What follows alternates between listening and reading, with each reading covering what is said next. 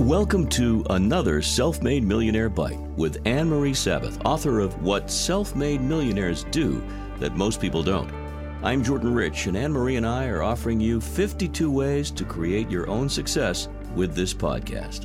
Anne-Marie, today's topic is the importance of being a minimalist and how being one of those has helped propel the self-made millionaires to success. Tell us more about that. Thank you for asking, Jordan. Well, this was a real shocker for me. You've heard the phrase, less is more. Of course. And that's what becoming a minimalist is.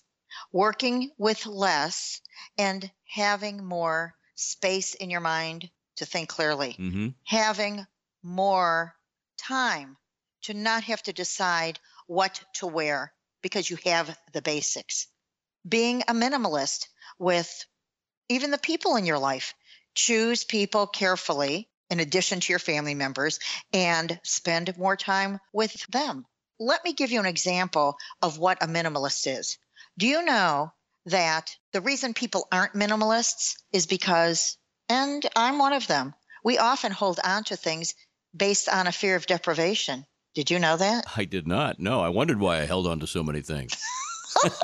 Well, there you go. Think about the shoes that you haven't worn and you're going to wear, your Velveteen Rabbit pajamas that are in shreds, or that briefcase that you really don't want to use again, however, you just can't give it up. Being a minimalist demonstrates that you are confident enough to have less. In fact, one of the things that I talk about in the book is to challenge readers to work with 100 things in their life, not one more and maybe not even one less. What they will do is they will feel much more organized.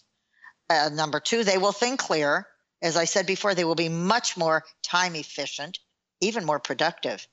And no matter how many square feet they will actually have more square feet because there will be more space showing. Research bears out the facts that you're laying out here, that when we declutter, when we literally clean our lives out of extra stuff, we become more relaxed, more at ease, less stressed. Absolutely. You can think better.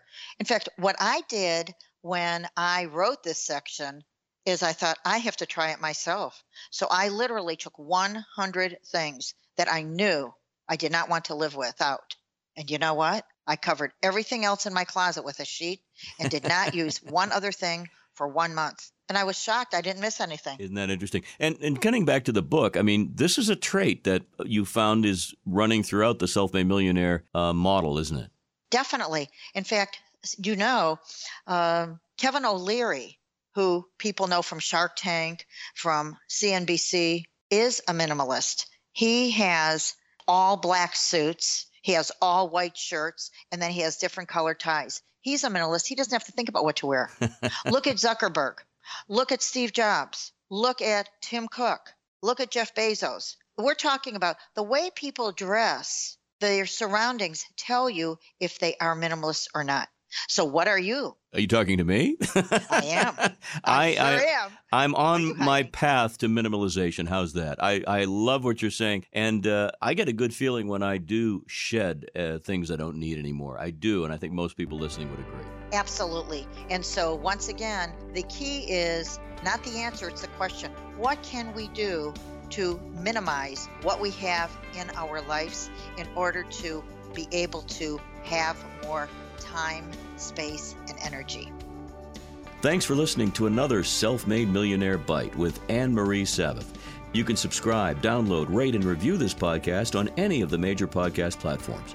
For more about the 52 steps to create your own success, visit AnneMarieSabath.com. And remember, you can do it.